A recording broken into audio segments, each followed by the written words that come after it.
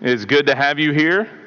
Um, I know we've got some visitors today with a lot of colleges starting back. I know Faulkner. We had freshmen that moved in Friday, and upperclassmen were able to come in yesterday. So it's been a little bit different on Faulkner's schedule of having a move-in day on a Friday and then this short amount of time for people to come through. So if you're visiting, we're excited that you're here. Family, you're always welcome here as normal. For those that this is your first time, we're glad that you decided to be at Dalreda. I know for a lot of the students and the freshmen that moved in, they have a service over at Faulkner this morning, and so we'll start all of our normal college stuff back on Wednesday. So that'll be a kickoff for our college ministry. So for our students that are in here, if you want to pass the word for that, just know that's going to be going on. We'll have some more announcements when we all get back in here together, but I did want to make one announcement about the door greeters. If you are interested in being a door greeter, now this requires a lot of work, okay? It's standing in a foyer and welcoming people as they come through a door. It's very easy. And you have a smile on your face, and you get to meet new people that you normally wouldn't meet. I can't tell you when I first started doing some of the door greeting, coming in this door right here, I always come in this door or this door, and so when I was greeting here, I met new members I'd never met before that were part of the congregation on this side. And so if you would like to be a door greeter, there is a sign-up sheet in the West Foyer. We would love to have you to be a part of that.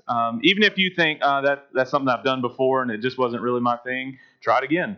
If you haven't done it and you want to meet some new members or have a chance to meet visitors as they come through, please be a part of that. They're really in need of help right now, so it's not just everybody's just swarming to do it. We love if that's the case, but we do need some helpers. And so if there's anyone in here that would like to be a door greeter out in the West Foyer, there's a sign-up sheet, or you can see Scotty, and he will make sure to get you placed. And so if you have any interest in that at all, please be a part of that.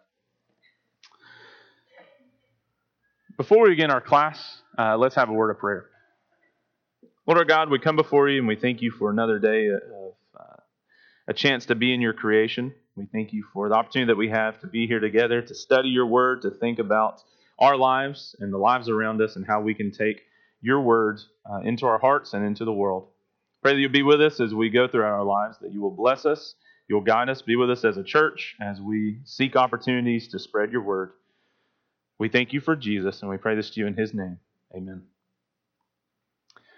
So we are continuing our study, thinking about Christian ethics and different components of it. Last week I was out of town, and Cody Poe was in here and taught and did a fantastic job. I went back and listened to his presentation on thinking about capital punishment as we did part A and part B.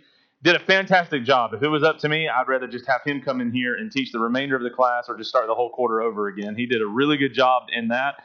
He's one of those really analytical people and thinks systematically. And so it's like, even if you're having a texting conversation with him, he's going to give you our premise 1, premise 2, conclusion. And it's like every one of his conversations go the same way. But I appreciate what he said and some of the challenges he brought out last week, bringing in the biblical side of capital punishment. And so I hope that you enjoyed that. I hope it was a blessing. If you didn't listen to it, if you weren't here, I'd encourage you to go back and listen to that or go and watch the video as well. You can listen to the audio file or go back on YouTube and see that. Now, as our study is continuing on, as we're thinking about Christian ethics, coming to a conclusion. So next week is the last week. We will have a guest speaker in here, and when I figure out his name, I will let you know, because I will be in the college section down the hallway. But that's going to be just kind of a wrap up and conclusion to where we've been, and even bringing a couple of new things there. So this quarter has gone by very quickly, and I appreciate you guys and the opportunity that I've had to teach you and to be a part of the auditorium class. This is my first one teaching in here. It's first time teaching in here, so I appreciate this opportunity, and I look forward to more of them. But with that being said, I do want to jump into our topic. We're going to try and cover all of it in one session today. And just thinking about Christian ethics and economics, money. What do we do with it? All the money that we wish that we had, what would we desire to do with it? How do we operate in this world? In our jobs. That's the big thing, is that all these things that we've been talking about, some of them are just big moral issues when you're talking about capital punishment or abortion, things like that. Some of the stuff that we're going to deal with today is right in our face, because it has to do with everyday decisions when it comes to our jobs, when it comes to what we do to gather money. and how do we use that? And so that's where we're going to be. I'm going to keep reiterating this as long as I can, that this is the path that we're going on. When we talk about Christian ethics, trying to make the right decision, a lot of stuff, we're just going to go to the top tier, top rung discussion. What does Scripture have to say? I mean, that's absolutely important. We want to know what has God said about a particular topic. Akin to that is what has God written within our moral code, on our hearts and our minds, that there's something that we as humans respond to, that we look at certain things, say, that's right, that's wrong, that's good, that's bad, I shouldn't deal with that, I should deal with that. We have this pull within us. It's a moral code. Those two things are top rung decisions. That's on the far right of this chart. But before you get there, if you're just trying to help someone or you're trying to work through what should I do, how do I make the right decision? You're wanting to go to the top rung, but there's some other steps that you can take along the way that'll help. The first one, is it legal? That's a good test, especially when we're going to get into business ethics. If it's illegal, guess what you should do? Stay away from it. That makes common sense. Of course, we'll interject in there if it's a big moral issue or any moral issue at all. If the law is different than the Scripture, we're going to go with Scripture every time. We know that. Romans 13 gives us precedent on that. So not trying to mess that up. But then as you're just building up these decisions, all right, if I'm trying to decide what to do in the workplace, is it legal? Okay, then I keep going. But then you also want to think about your virtues. What kind of person are you? When we deal with the workplace, we have already started setting up a personality and a persona and a observable worker, whether it comes from a boss or a coworker. We've already identified who we're going to be in our job. People are going to see that. And so when you deal with virtue ethics, there's going to be a certain label that's attached to you in your job. Doesn't matter what position that is, whether you're a student, all the way up to a top tier CEO or whatever that may be, that there is an observable characteristic about you. And people have already labeled us in a certain way. Oh, they're really, they're a hard worker, or they're loyal, they're honest, they're going to shoot straight with you. They're not going to take off any corners. They're going to do the best job that they can. They're going to be ethical. They're going to be moral. Those kind of labels. But then we also have on the other side, people may look at us in our jobs, in our schooling, and think, they're kind of lazy. They do they cut off some corners. They don't always put out the best product. They don't do the best job that they can. And sadly, some of us have been on the receiving end of whether it's, admonition or whether it's losing a job because of whatever a decision may be, or knowing somebody that's close to us that was affected in an adverse way because of some of our decisions. It just goes beyond, is it legal? We have to start thinking, what kind of person do I want to be and what do people think about me? A good test is, all right, if I were to do this same thing and if everyone else in my workforce did the same thing that I'm doing, would it be a good place to work? Would this be a good business? Would people want to run from it, or would they want to run to it? And then you just go out a little further. What really must I do? What are my obligations to truth and righteousness? But then you think about, what if everyone did this on a larger scale?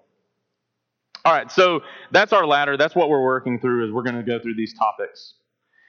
I found this quote, and I want to see what you thought about it. Business operates without much of a moral compass. Greed is their overriding principle. And this is just a general characterization of work in general or business in general. What would you say from your personal experience or what you've noticed? Do you see a lot of unethical and immoral decisions happening within business? And if so, what would be some of them? What are some things that you've seen?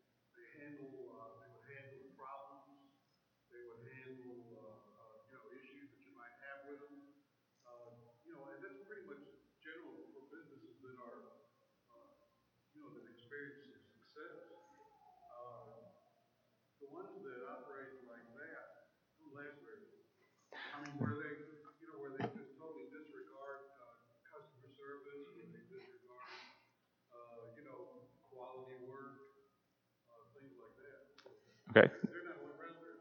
So George mentioned that you look at the longevity of a business. Those that are good businesses are going to do things. They're going to seek the opportunity to make things right. You mentioned customer service, man. We just have stories all day long about customer service. and but a business that's gonna last longer, they're going to do things right. Business that's failing, they might have taken the wrong kind of steps. So a comparison there. Okay. What else? Yeah.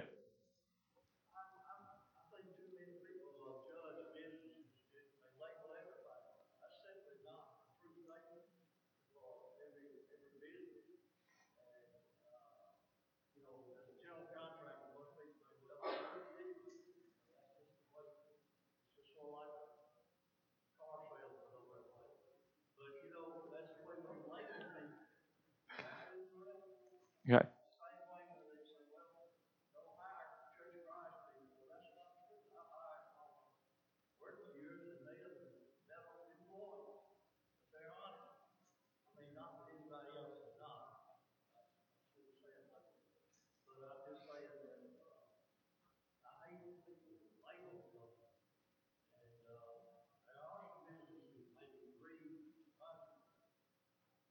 So So yeah, Bill was talking about being a general contractor and the comparison of other businesses that are out there that not taking this to just lump every business together because that's not the case. And running a good business and having good people that work for you, that's important. And sadly, though, you have those businesses that do things unethically or immorally or just not right at all, and they kind of poison the well for other people. And one of the things that you mentioned was people have even made comments, don't hire members from the church, and that's sad that somebody would say something like that. But then why? Because a few have failed, or they didn't do the best that they could. What exactly? And there's a lot that goes into that, but I appreciate your perspective coming from your standpoint. That you're absolutely right that there are good businesses, and and that is something that just to consider for a moment. We have some excellent people in here that have run businesses for a number of years, retired from that, whatever that may be, and have made a good name for the church. Um, you can't always say that about everyone, but I know looking around here, just in this class, the amount of respect that I have of Christians that want to do things correctly and want to do things right, even when others are doing it wrong in the same field. And so I appreciate that. Yes.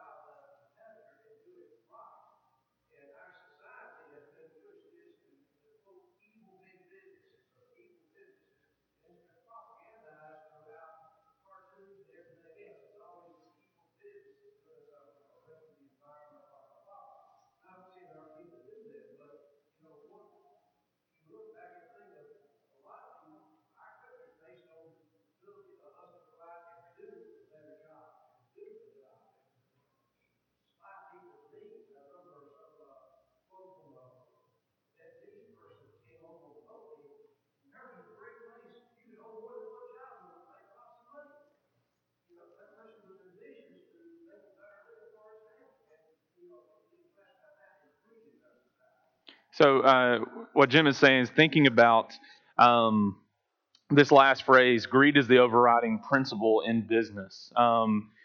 Where does a positive view of ambition and prosperity? When do you cross over from there to greed, and how does it get mischaracterized? And I mean, that's important to consider. What does greed really look like? I mean, we could spend that whole class period just thinking about how would you classify greed. If you're going to put it on a scale, when you tip over on one side, then you're greedy. How do you judge that? How do you gauge that? Paul has a pretty good test. It talks about idolatry and greed going together, and what does that have to say? And so, some good points from there. Yes.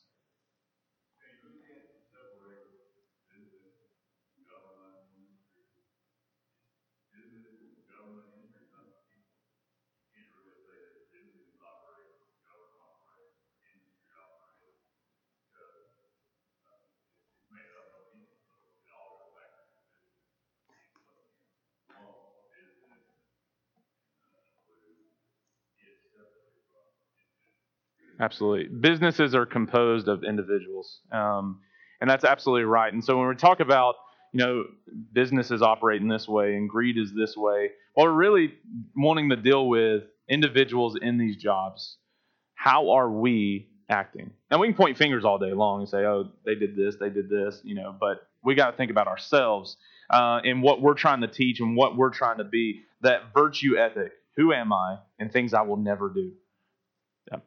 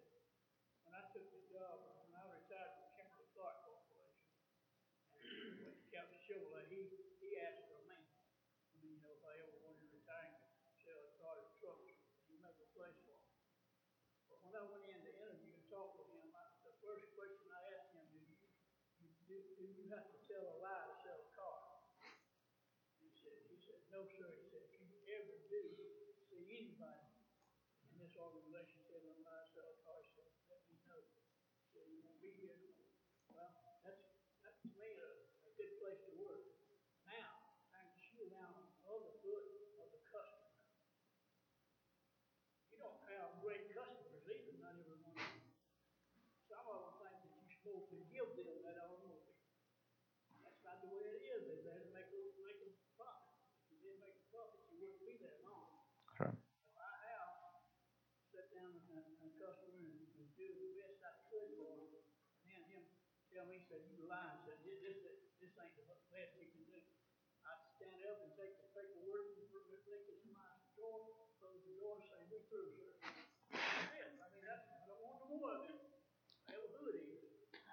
Wayne was talking about, yeah.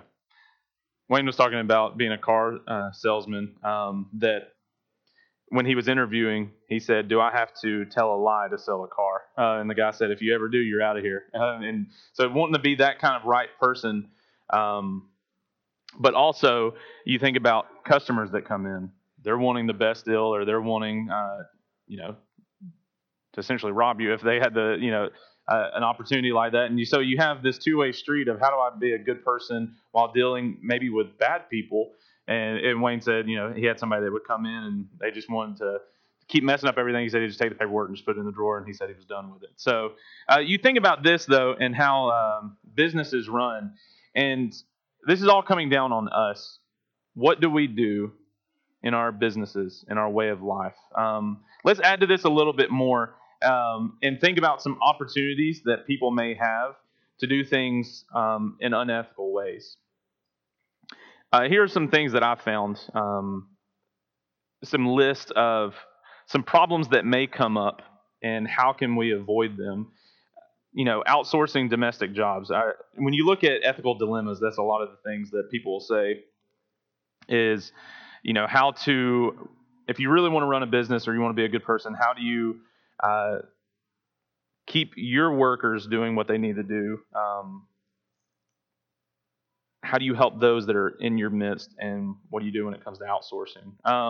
But making products that are unethical. You read in the news about all these recalls. I don't think it's intentional that a product goes out there and like, I'm going to make this really bad so that I saw a coffee maker that was one of those plunge coffee makers that the plastic was breaking off the top of it and people were lacerating their hands. I don't know what was actually going on, but I could just see a big puncture wound coming through the hand. It's not the intention of a business to do that, but could they have done things differently? But it was a recall on there. We see recalls all the time, and we can't just say, well, they tried to cut a corner or whatever.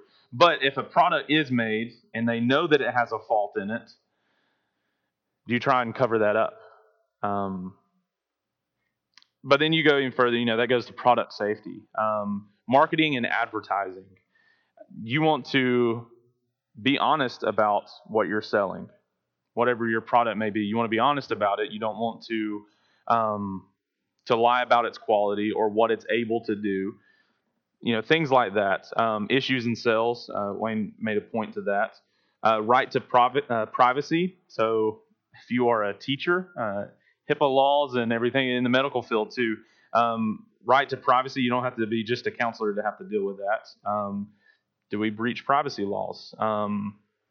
Sexual harassment, fairness, accurate disclosure of information. These are all things that you may see and you may actually be associated with at some point because of your job. Not that you were doing it, but you might be posed with opportunity of, should I say something or should I not? Should I remain here or should I leave? And that's scary when you might have been in a job for a number of years and you're thinking about how to provide for your family, and you think, I'm just going to turn a blind eye. Is that the right thing to do? We could probably go around the room and just talk about scenarios, having talked to some of you in here, being pressed with things like that.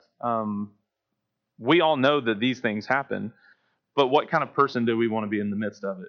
We may rationalize them, and you may not be able to see this. If you can't read it, I apologize. I thought this was a really neat list of ways that we rationalize decisions. One of them, and I'll just go through on the far right side of it, what we may say to cover up stuff. I was just following orders. It doesn't really hurt anyone. She should have known better, or he had it coming. We all don't share the same ethics.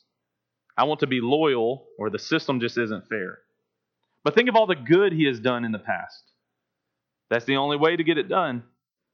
Everyone else does it, or if we don't, someone else will. I didn't mean to hurt anybody. It's a gray area. It's not so bad by comparison. We'll wait until the lawyers tell us it's wrong. Or maybe we're just smoothing over earnings. These are rationalizations, and you can look at the technical terms to go along with them. But have you ever heard those phrases? And we won't ask this one, but have you ever uttered some of those phrases? What are some of your observations from this list? What does it make you think of when it comes to being a good, moral, ethical person in the workplace? Any comments on these?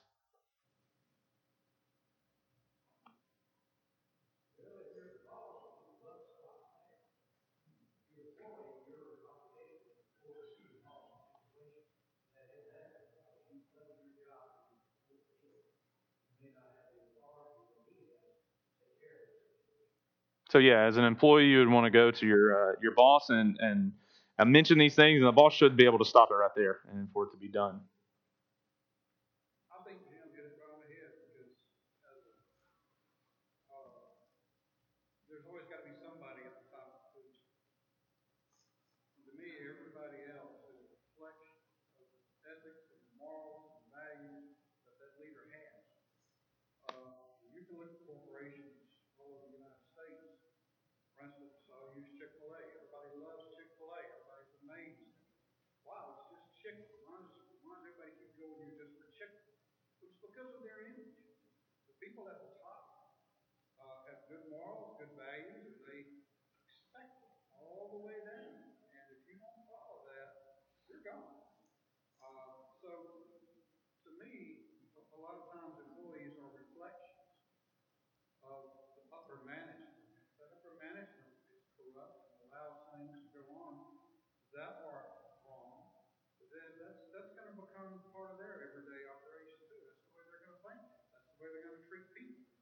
So it all comes from the top. I think it's very important. And these employees have to be trained so that if they go against what that upper management says, here are our standards. And if you don't meet these standards, you're going to have a price to pay, most likely, being an employee. So that's just my opinion, that it all filters down from the attitude of whoever's at the top of the food chain. That's a really good point. He said that whoever's at the top, that those that follow will have similar ideals. If you have a good moral person, then other will want to work for them and be a part of that. You look at Chick-fil-A. They have really good food, but they also run a really good business. And that's why they're succeeding. And, if you take that model, and it's very interesting, if you deal with, in ministry, we have this in our ministry classes, and I've said this to our college students, and you think about it this way. A group of followers will look like their leader. That's the same thing in a ministry, where you're dealing with a particular minister or an eldership. You look at the dynamic of a church, they're going to look like their leadership, right? Because you want to be a part of that. Now, ideally, where does our leadership go to? Of course, the Lord. That's why when we go to the top rung discussions, what we were talking about, I want to look like God.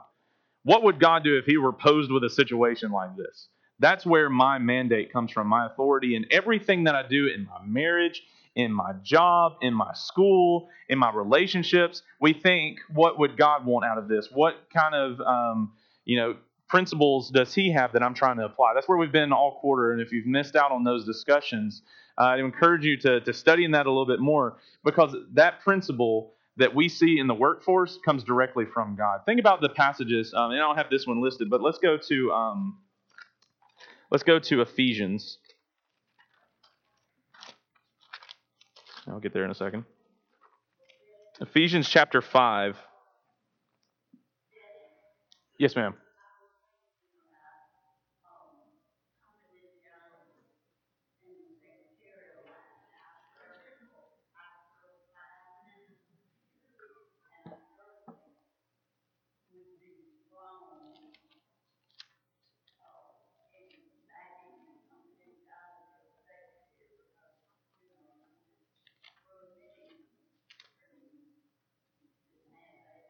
Yeah. And so, you think about a secretary and confidentiality, secretary for a church. You see a lot of things, privacy and stuff like that. All those things. Let's think about, I told you Ephesians. Let's go to Colossians instead. Sorry, just flip over one. Colossians chapter 3, verse 22. One of the things that Paul does, and he does in a couple of his other books, Ephesians is one of them, he talks about three main relationships that we face in life that correlate to how we see God. One of those is a parent-child relationship. How we view our parents relates a lot to how we see God as our Father. If you didn't have a good father figure in your life and you read, God is a good father, it's hard for you to picture that. It is. I know for a fact that it's hard. So our relationships that we face in life, they do impact how we see God. The husband and wife relationship, how we want to work together and be together, God says, that's how the church is with Christ and the church. And so we have these earthly relationships that help us see the godly relationship. And one of them that Paul mentions in Colossians chapter 3, verse 22, he's talking about bondservants, and there's some principles in here to pull out. He says, "Bondservants, obey in everything those who are your earthly masters, not by way of eye service as people pleasers, but with sincerity of heart, fearing the Lord. Whatever you do, work heartily as for the Lord and not for men, knowing that from the Lord that you will receive the inheritance as your reward. You are serving the Lord Christ." One of the things I think about in every part of our life, if I was directly answering to God, do I have a good standing? That's a good test in of itself. If you're trying to decide if, God was my boss in this situation, would he be pleased with me? Not just by way of eye service, but sincerity of heart. Work heartily for the Lord as for others. And so there's some good things in here that Paul talks about. Not just for men, but for God. So as we go into this a little bit deeper, keep coming back to passages like this to give us some more proper moorings. But let's go on and let's think in Scripture for how we use possessions. So what passages can you talk about? Colossians is a little bit of heads up there. But what are some other verses that come to your mind that teach us how to handle our possessions? Okay, Abraham.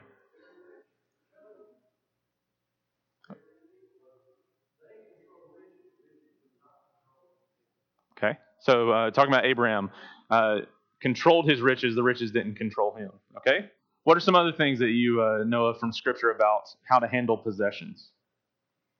One of the big warnings that he's in Romans is people become caught in idolatry and holiness and they make their possessions their God. Yeah, so making your possessions your God, that becomes your priority. If we're trying to decide what greed is, Paul gives us that little bit of insight, and he tells us that covetousness is idolatry.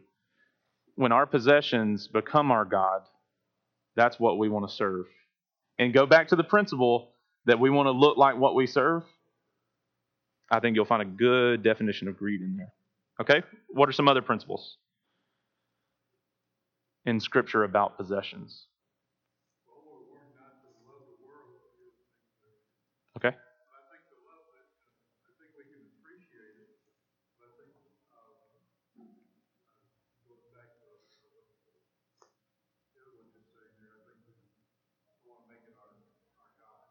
Yep. Don't love the world, nor the things in the world. Maybe you think about this one. Go, sell your possessions, and give to the poor. It's a principle in Scripture, right? So are we doing it? Is this actually what God intended? Go, sell your possessions. So all of our possessions that we've got collectively, put them together, sell them, and then give it to the poor. But we're not doing that. We still have possessions. So have we violated a biblical principle of possessions? Okay, it doesn't say all your possessions. Okay, so I can give a few of them. Do you think those instructions were given specifically to a person, and so we can't apply that broadly to all Christianity? But you're right, the principle is there, and I think that a good rule of thumb to follow is if what you're giving to God isn't causing you to sacrifice any kind of personal ease or comfort, you're not doing it. So this was given to an individual, and it's from Matthew chapter 19 with the rich young ruler. And he comes in, he's having this conversation with Jesus. He's saying, look, all these things I've done, talking about following the law. So Jesus looks at him and he says, go, sell your possessions, and give to the poor. And he goes away sorrowful because he had many possessions. Jesus was getting into the heart of the matter. He was going through the letter of the law, but he was missing the spirit of the law. So when we go back and we think about the Sermon on the Mount and our discussions that we had there, it's not just doing the law. That's important too. These you ought to have been doing as well as the others, is what Jesus is going to say in Matthew chapter 23 when he speaks to the Pharisees.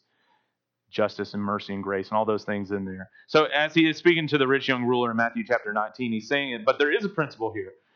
We should give. And thinking about it, feeling like a sacrifice. 2 Corinthians chapter 9 has a lot to say about giving, joyously. That's important. Here's another one. No one said that any of the things that belonged to him was his own, but they had everything in common. What's the principle here when it comes to possessions? What's the context of this passage?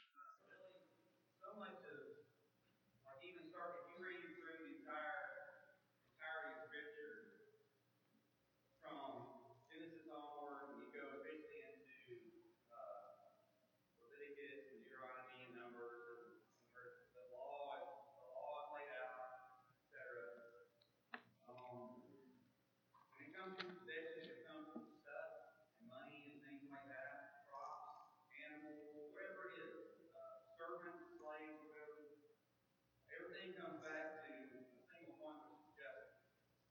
And that's the overarching principle throughout the entirety of Scripture, really, when it comes to how we deal with other human beings, with the things that belong to us, with relationships, is how are we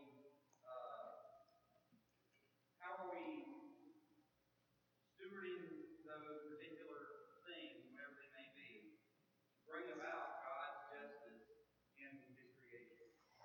That's really the overarching principle that I see throughout Scripture, and I think that's where we get a little lost in things like this. These statements, we can take them wholesale, and really we're supposed to look at them through a lens of justice and righteousness, and interpret them appropriately in that way. Yeah, so Josh is saying that, and I think we've mentioned a few times throughout this class, that you think about God's justice. When we deal with morals and ethics, it's an application in justice. We want a just God, and He's going to hold us accountable to what He says, and I'm excited about that because He's not going to make exceptions. I know exactly what He wants. So God's justice then trickles down to us, and so all these ideals about how to handle our possessions, even back over to the Old Testament, it had to do with justice of taking care of the people around you and doing what you can. Absolutely. And now, when you think about this one, no one said that any of the things that belonged to him was his own, but they had everything in common. What's the context here? I didn't give you the reference, so what's the context?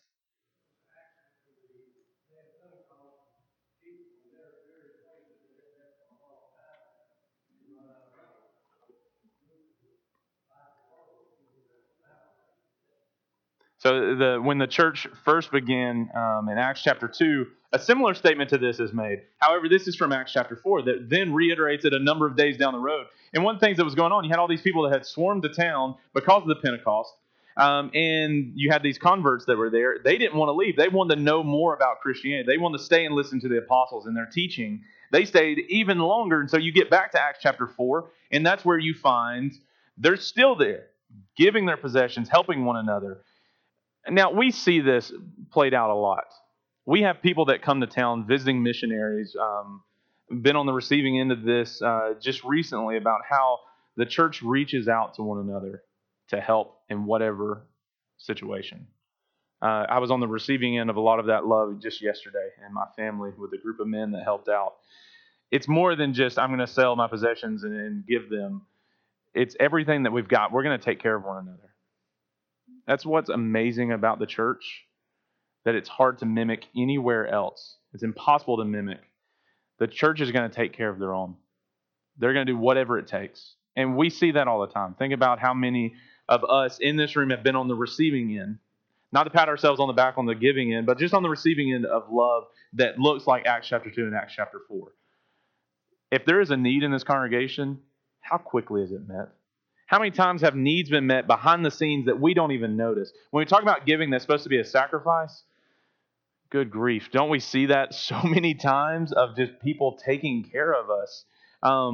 Things that people don't even get credit for. This church is amazing. The church in general is amazing, but the body of believers that are here at Dalraida, we see this being lived out constantly. Now, let's continue and go on. It says, the love of money is a root of all kinds of evils. What's the principle that we find here in Paul's statement? The love of money is a root of all kinds of evils.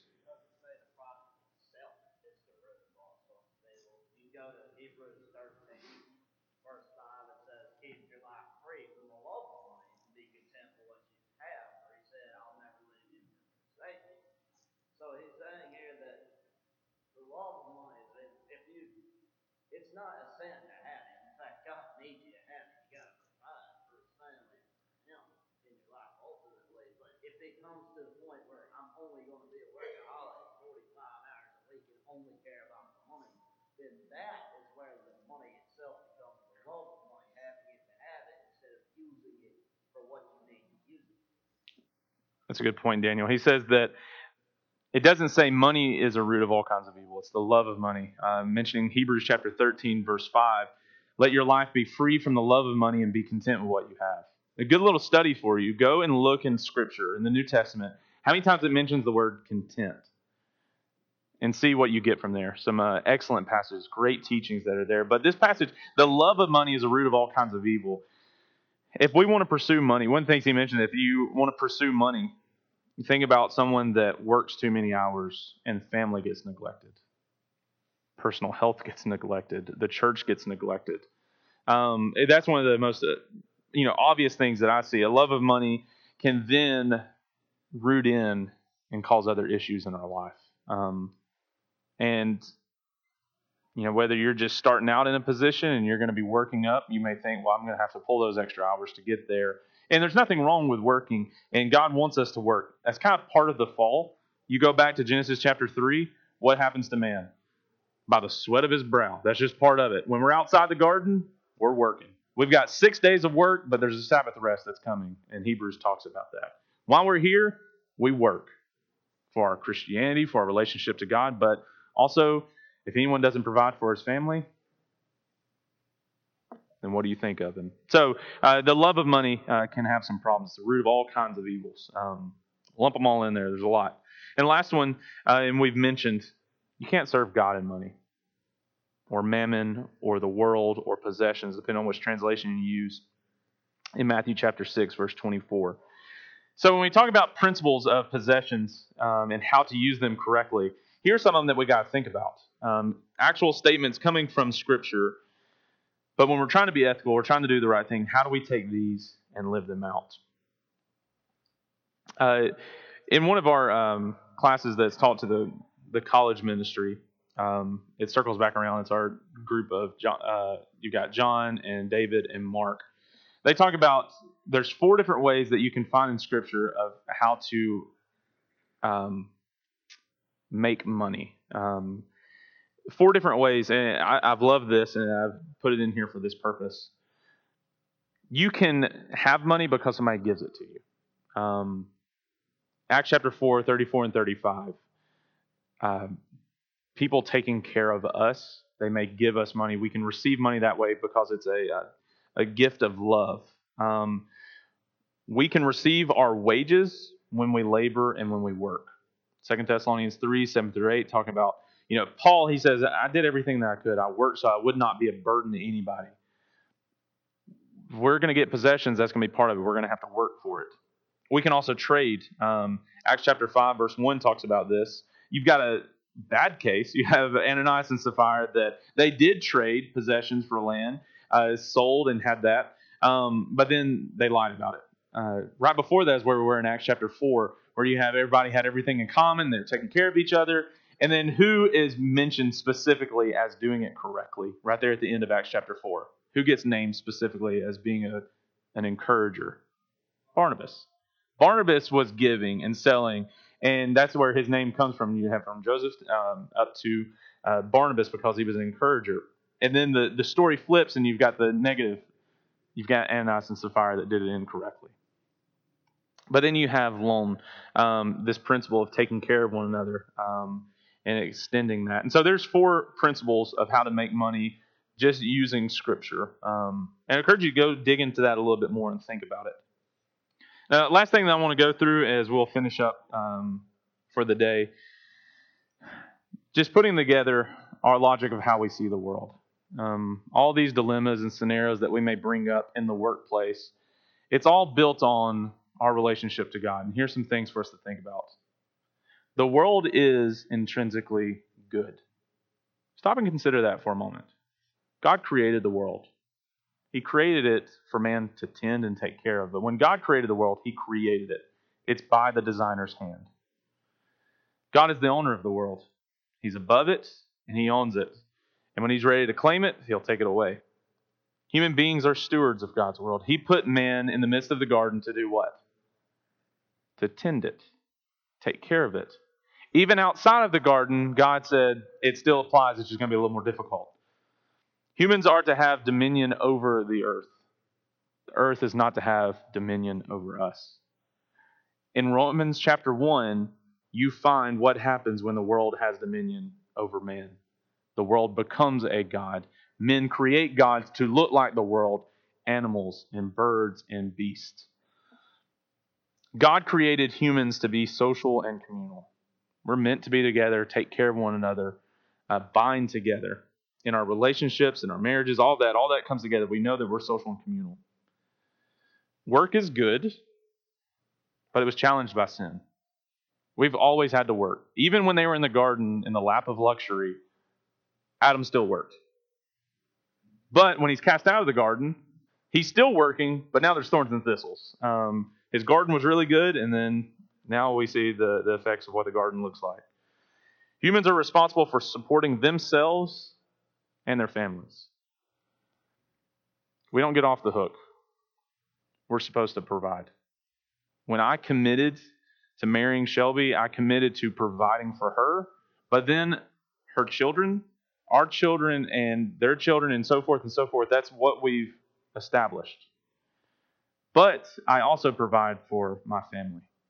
We have a responsibility to our parents, whatever that may be.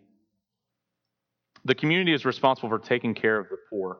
There are people in this world, by whatever condition or situation or decision, have had a bad run-in with possessions.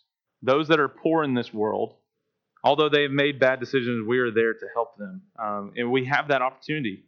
Even in the old law, you find this principle. And it all comes down to this. Because of all these things, you sandwich them together. Humans are to be ethical towards one another in business because of how we respond just from the garden and onward, what God established to where we are now. We have a responsibility to one another. That's why we don't lie, we don't cheat, we don't deceive, we don't try and do things incorrectly. We want to do what God designed. This goes back to Genesis, and it has been the biblical mandate of how to be an ethical person in our businesses and in our operations with one another. So I appreciate you guys. Like I said, I won't be in here next week, but I've enjoyed this. Thank you for being here, and thank you for the discussion.